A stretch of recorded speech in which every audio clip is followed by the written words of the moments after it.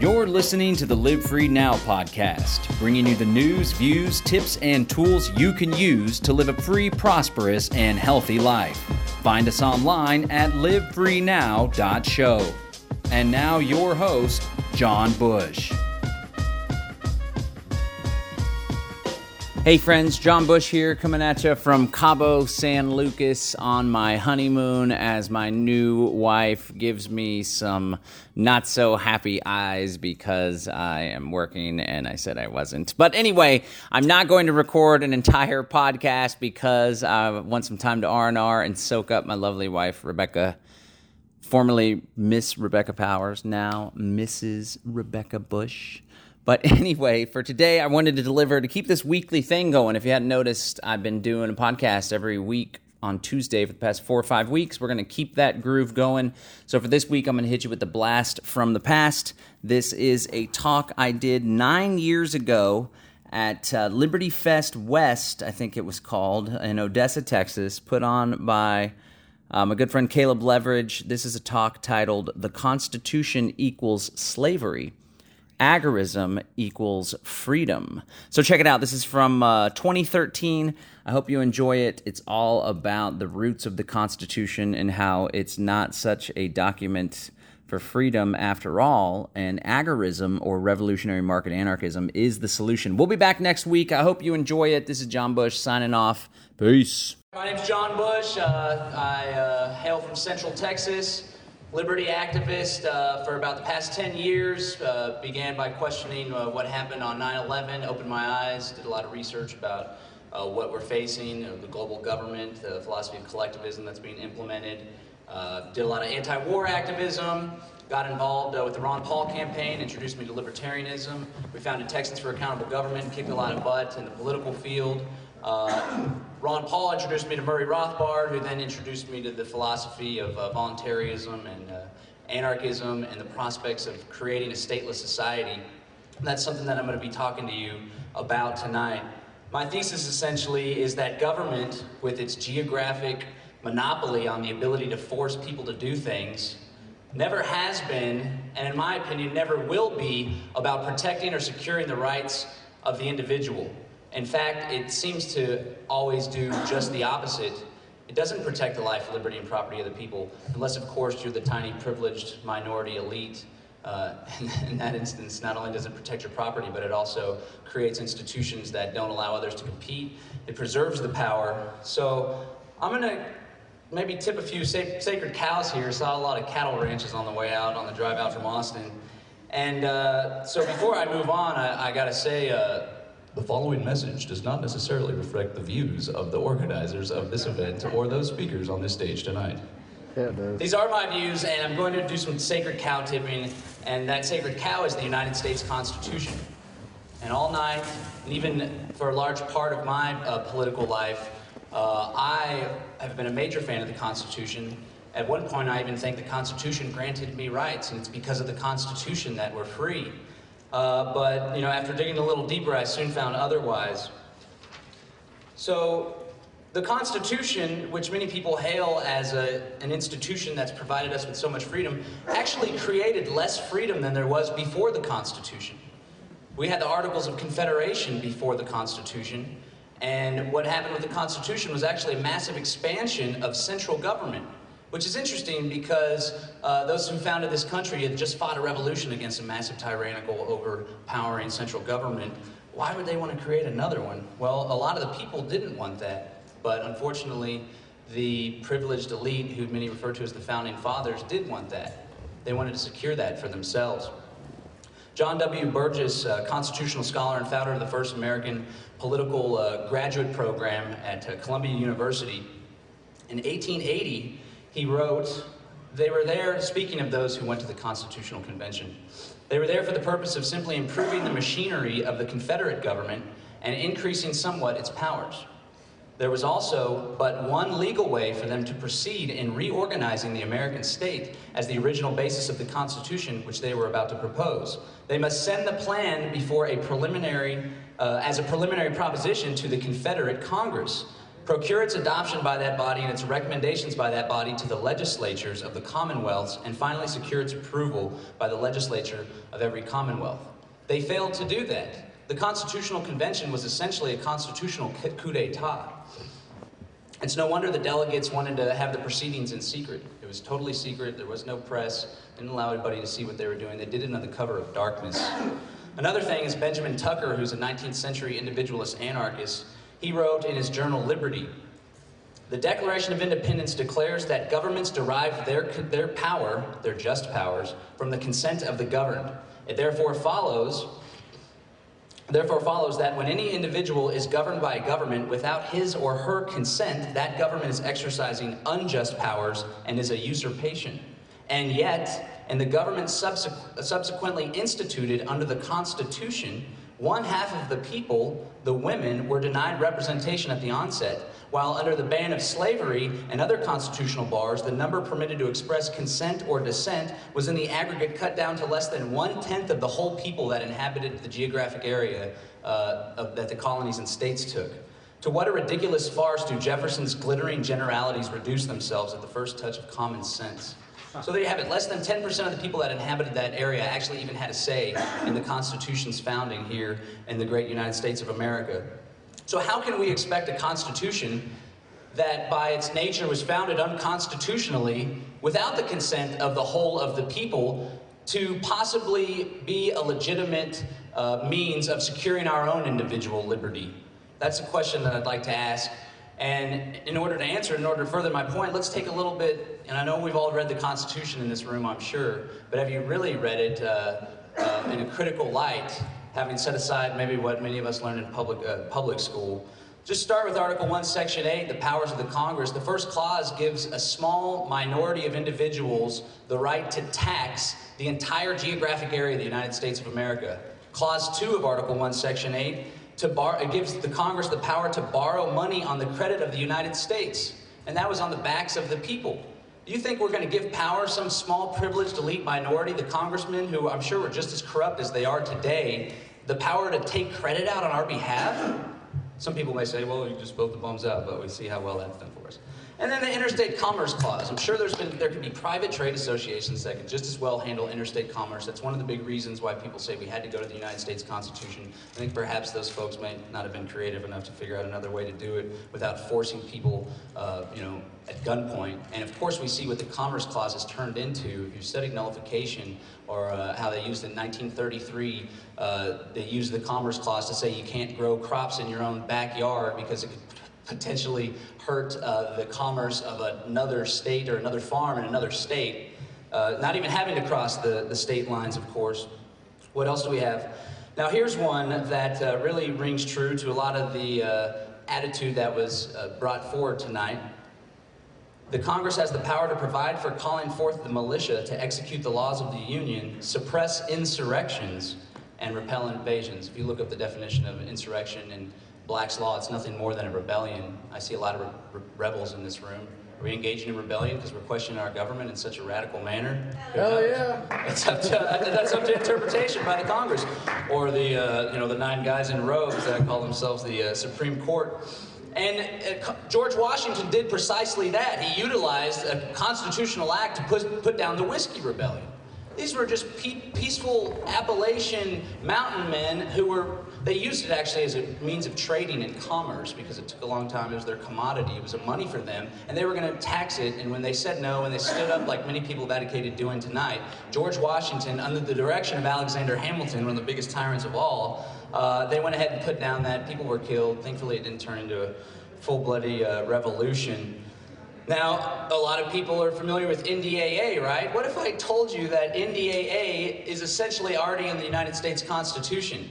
The only difference is now they gave the power to the president, but you check out Article 1, Section 9, the limits on Congress. This doesn't sound like a limit, by the way. The privilege of the writ of habeas corpus, they call it a privilege, shall not be suspended unless of cases of rebellion or invasion, unless when the public safety may require it. So we all see how how little value liberty has when security is potentially on the line here in the United States.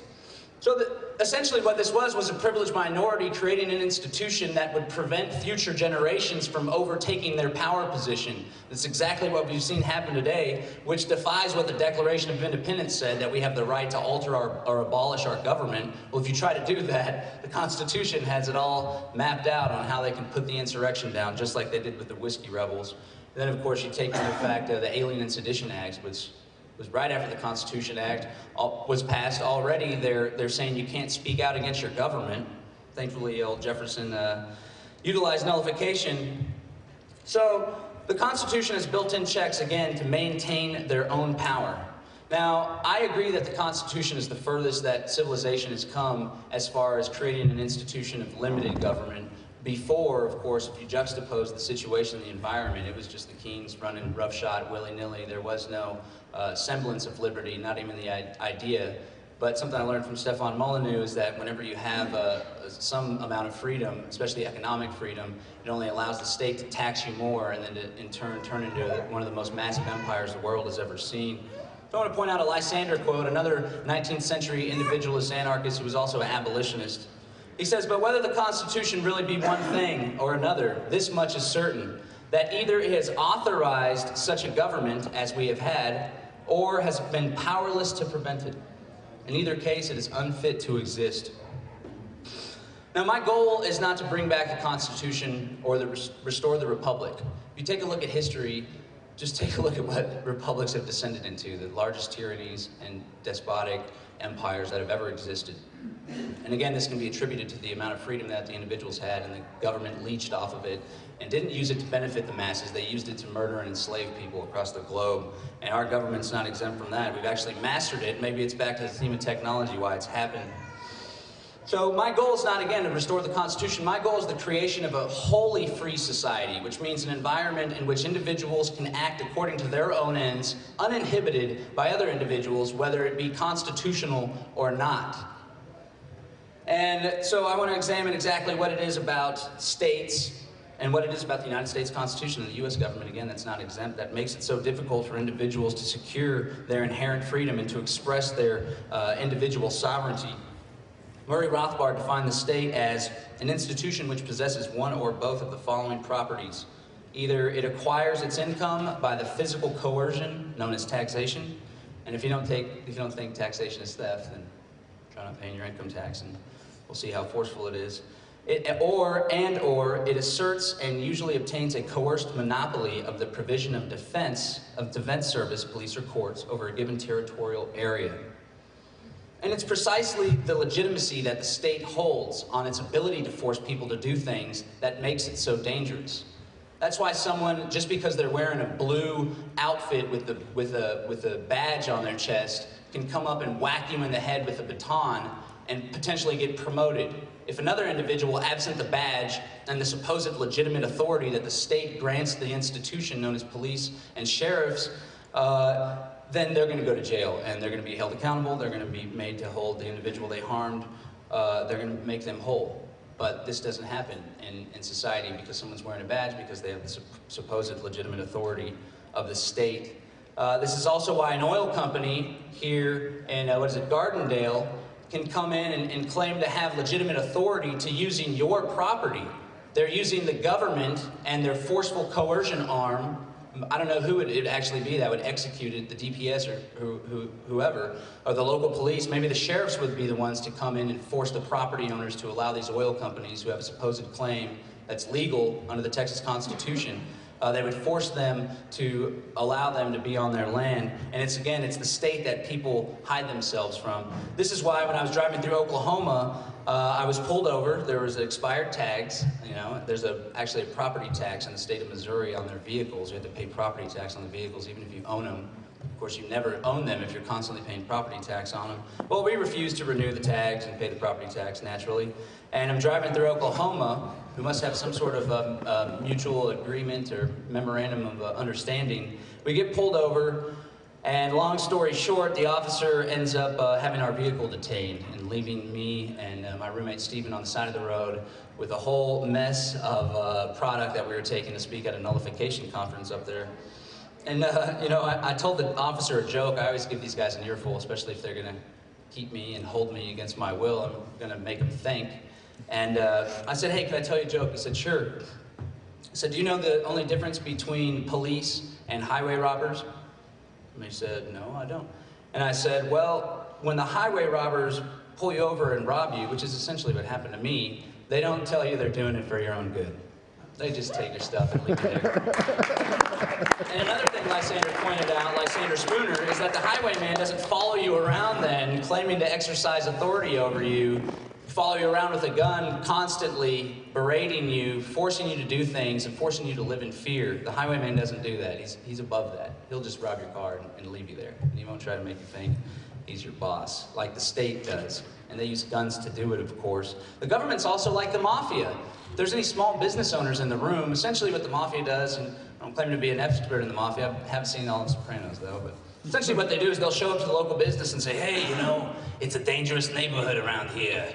You might need some protection. We got a little protection racket, we'll keep you safe. And the business owner naturally be like, well, I actually feel pretty safe myself. Actually, I'm not too concerned about this neighborhood. A week later, a brick gets thrown through their window, one of their employees gets roughed up, and they end up being coerced into paying a monthly fee to the mafia. The government operates the exact same way. If you try to set up shop without a business license or without all the necessary and applicable permits, they're gonna come and break your door down. It's the exact same thing, except everybody allows them to get away with it because they're the state, because they have that supposed legitimate authority. Now, it begs the question, a lot of people say, well, what's the alternative?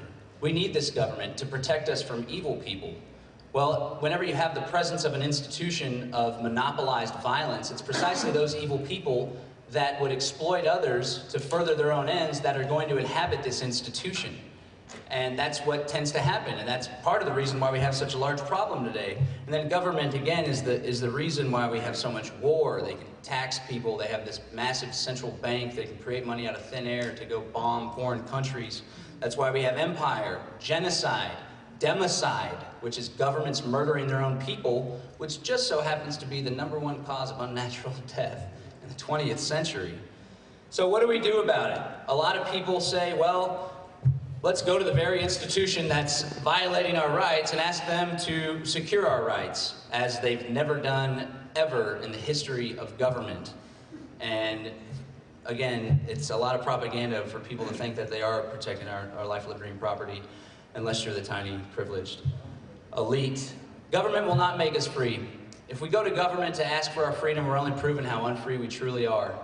Government also operates, I've come to learn, on a voluntary basis where we opt into many of the tyrannical programs that we oppose so much because we're afraid of what would happen, the consequences were we not to opt into these programs. One of those is the driver's license.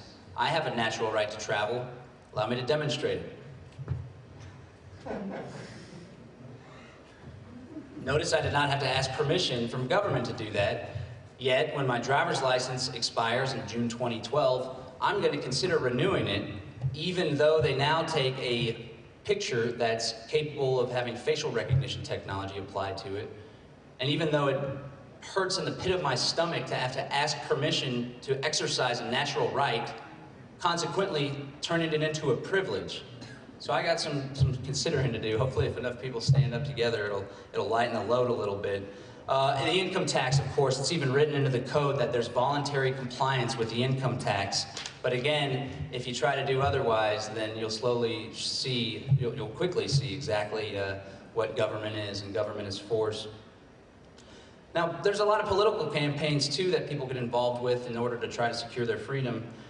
And this is fine and well, and it does further the cause of liberty because it educates people about the philosophy of liberty. And Ron Paul is a perfect example of this, and I think he's doing a fine job, and he's swelling the ranks, and he's growing the movement, and he's pulling people out of their slumber every single time he's up on stage or one of his commercials airs. But ultimately, it's purveying the idea that we can abrogate the responsibility of securing our freedom. There's nobody that can make you free except for yourself. And you have to make that choice that you want to live freely. And it's a difficult choice facing, again, the monopoly of institutionalized violence. But I want to appeal to people to take their freedom into their own hands. And another thing, I'm not for revolution. I don't want revolution. I don't want to have to take up arms and fight potentially my fellow Americans. I don't want that. That is a scary prospect. Never been in the military, have a lot of military friends, and it's scary stuff. I've heard a lot of stories. Thomas Jefferson said, every generation needs a new revolution. I don't want to live like that. I don't want to preserve an institution of power, and the only prospect of being free is to take over that institution, because what we often find is those individuals, even if they claim to be standing for freedom, like our founding fathers were, they certainly turn into the same a-holes that they just threw out of office, and it happens all throughout history. What revolution is to me is exactly what the definition means. It's perpetual cycles, revolving over and over, never advancing towards genuine freedom. So how do we get there, if not through government? Well, there's a wonderful libertarian strategy called agorism. Agora is essentially Greek for market, and what it calls on us to do is not to compete within the state, but to compete with the state.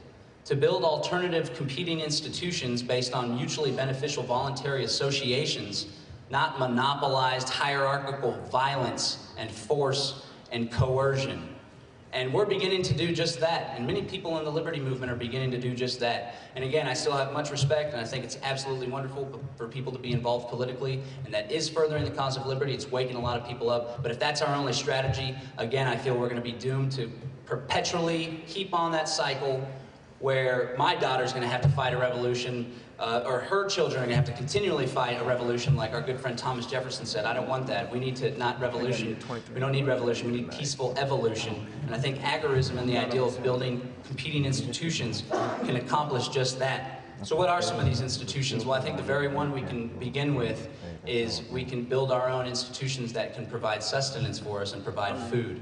Food is the great uniter. I was recently in court for another traffic ticket, and there was a deputy there, and I turned to the deputy and asked her why the gun is necessary to force me to come here to Judge Herb Evans, Precinct 5. I was planning on coming anyway, although I did miss the court date before.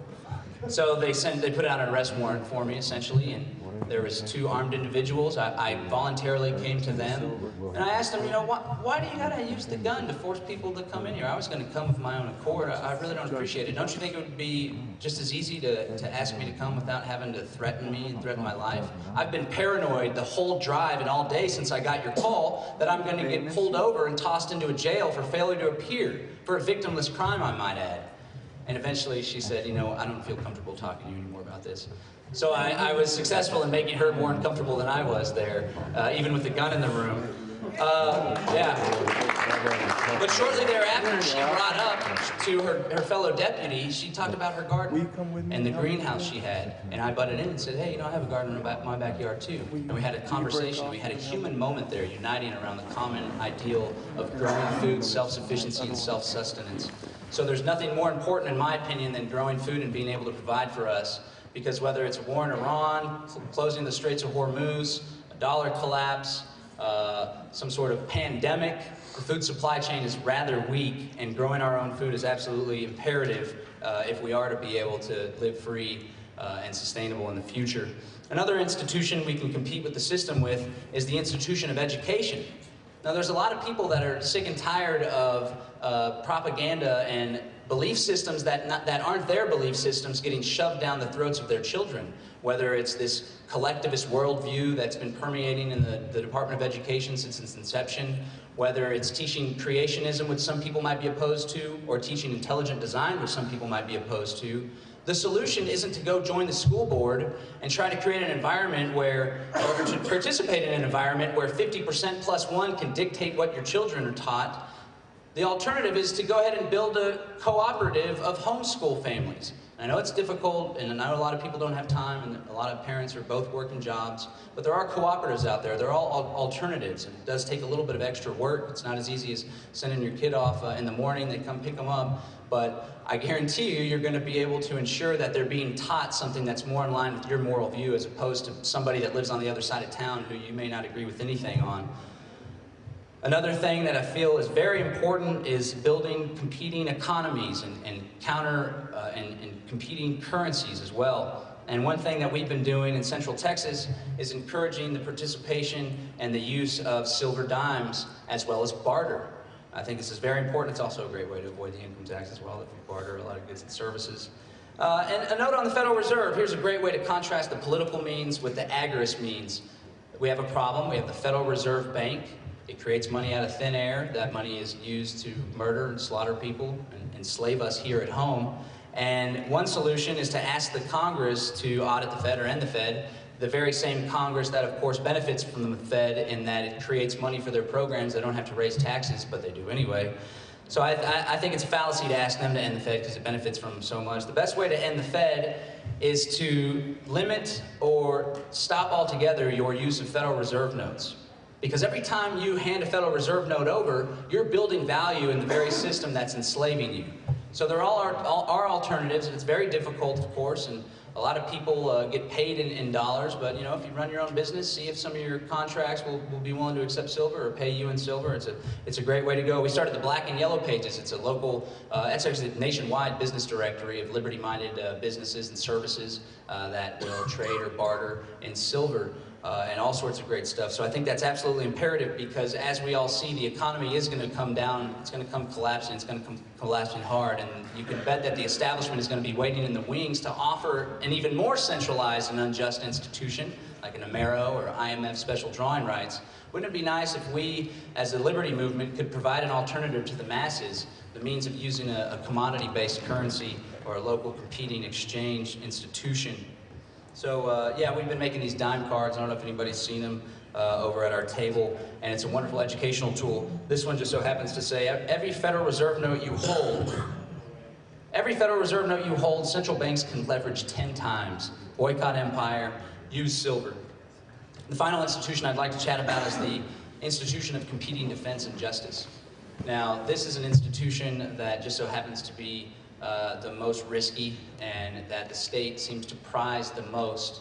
If you notice, there's a couple police officers at the bar up at the front of the hotel. There's also a sheriff that showed up, the sheriff of this county. And if you notice, they were open carrying firearms. Why can't I open carry a firearm? I'm a peaceful person. I'll sure feel a lot safer if I was able to open carry a firearm. But here in the great independent state of Texas, where we claim to pride ourselves on the Second Amendment, the state government exercises that monopoly. They force that monopoly, and you can see the only people that are allowed to wear those firearms are the ones that have a badge on their chest. And I think the firearm would help protect us from criminals and help protect us from a criminal state. So one thing we can do in order to set up these competing institutions is start at the very most grassroots level with the neighborhood watch team, but try to encourage the people, because the police have already thought of this, of course, not to call the police for every single suspicious activity that happens, but to start working towards solutions that don't involve violence, where you could potentially not compel someone through force, but through reason, and just let them know, hey, you know, we know you got Homeboy's DVD. We're going to tell your mother. No. So I think that's absolutely imperative that we create these institutions of competing defense. One of those is a local militia. That's something that I've been supportive of, although I don't agree with the idea of using a militia to further the state or force state upon people, but you know, historically militias have been about protecting individuals, and that's what the original militia was, that fought the war for independence and had the Declaration of Independence pushed. Additionally, we started a group called Lone Star Smart, and there's actually an S missing in the brochures that you guys have. Lone Star Smart, not Lone Star Mart. Although we do have Brave New Bookstore if you wanted to go to a Lone Star Mart. But yeah, Lone Star Smart, it means the Sovereign Mutual Aid Response Team, and it's essentially a mutual compact between individuals who are dedicating themselves to each other. And if they ever come under fire, whether it's from anybody, random Joe, criminal in the community, or even from the government itself, we're dedicating ourselves to stand up and commit ourselves to one another, mutual defense compact. Essentially, we started the Lone Star Liberty Bell. It's slow to pick up, but it's essentially a number that you call if you're in an emergency, if you're pulled over, if your house is being robbed, and it then sends out a message to everybody that's subscribed to the network. Because I'm encouraging people to peacefully not comply with these coercive programs. The income tax is one of them. And if we're going to do that, we're going to have to be ready and willing to stand up for one another. Because if one person stands up, you know, what do they say? You know, we can either stand up together or we're all hanged separately. So that's definitely something that I'm calling for, competing institutions of defense, competing institutions of justice. If there's ever a problem with one another, with someone within the movement, let's not go to the civil courts. Let's find a third-party arbitrator All of these are possibilities. We can create a society without an institution of monopolized violence. It's difficult, but we just have to stand up and do it. And I know it's risky. I understand it's difficult to live free. I don't live nearly as free as I possibly can. Catherine did a discussion on consistency. I haven't decided whether or not I'm going to renew my driver's license. I very well might. Maybe I'll try to get one up in Wyoming or something like that, or one that lasts longer. I paid $16 to the IRS last year. I should have paid a lot more, but had a lot of business write-offs. But that $16 was $16 too much. If that paid for 5 bullets that could be put in someone's head, then that's too much. I especially don't appreciate being forced to pay for the enslavement of my fellow Americans. That's something I don't appreciate about the income tax, let alone my own enslavement. So I understand it's rough. They boot people's door down. They have their firearm brandished, ready to pull it out. They have mace. People have been victims of police brutality in this room. People have been locked up in this room. It's not pleasant. We shouldn't be enforcing victimless crimes, but it happens all the time. So I want the people to know that Hope for America doesn't lie in a political campaign. It's Ron Paul's slogan, Hope for America. Hope for America doesn't lie in a piece of paper either. Hope for America lies in what these 2 flags represent, Come and Take It, and the Don't Tread on Me flag. Hope for America lies in individuals who understand that they're inherently free and who are ready and willing to stand up to defend it no matter the cost. That's what Hope for America lies in. So again, my message today is to stand up, to not ask permission to be free, to choose freedom now. And I know it may come at a risk, but I want you to know there's strength in numbers, there's strength in unity, and there's strength in truth. And we have all 3 of those. So all we have to do is stand up, and there's no putting us down. Thank you.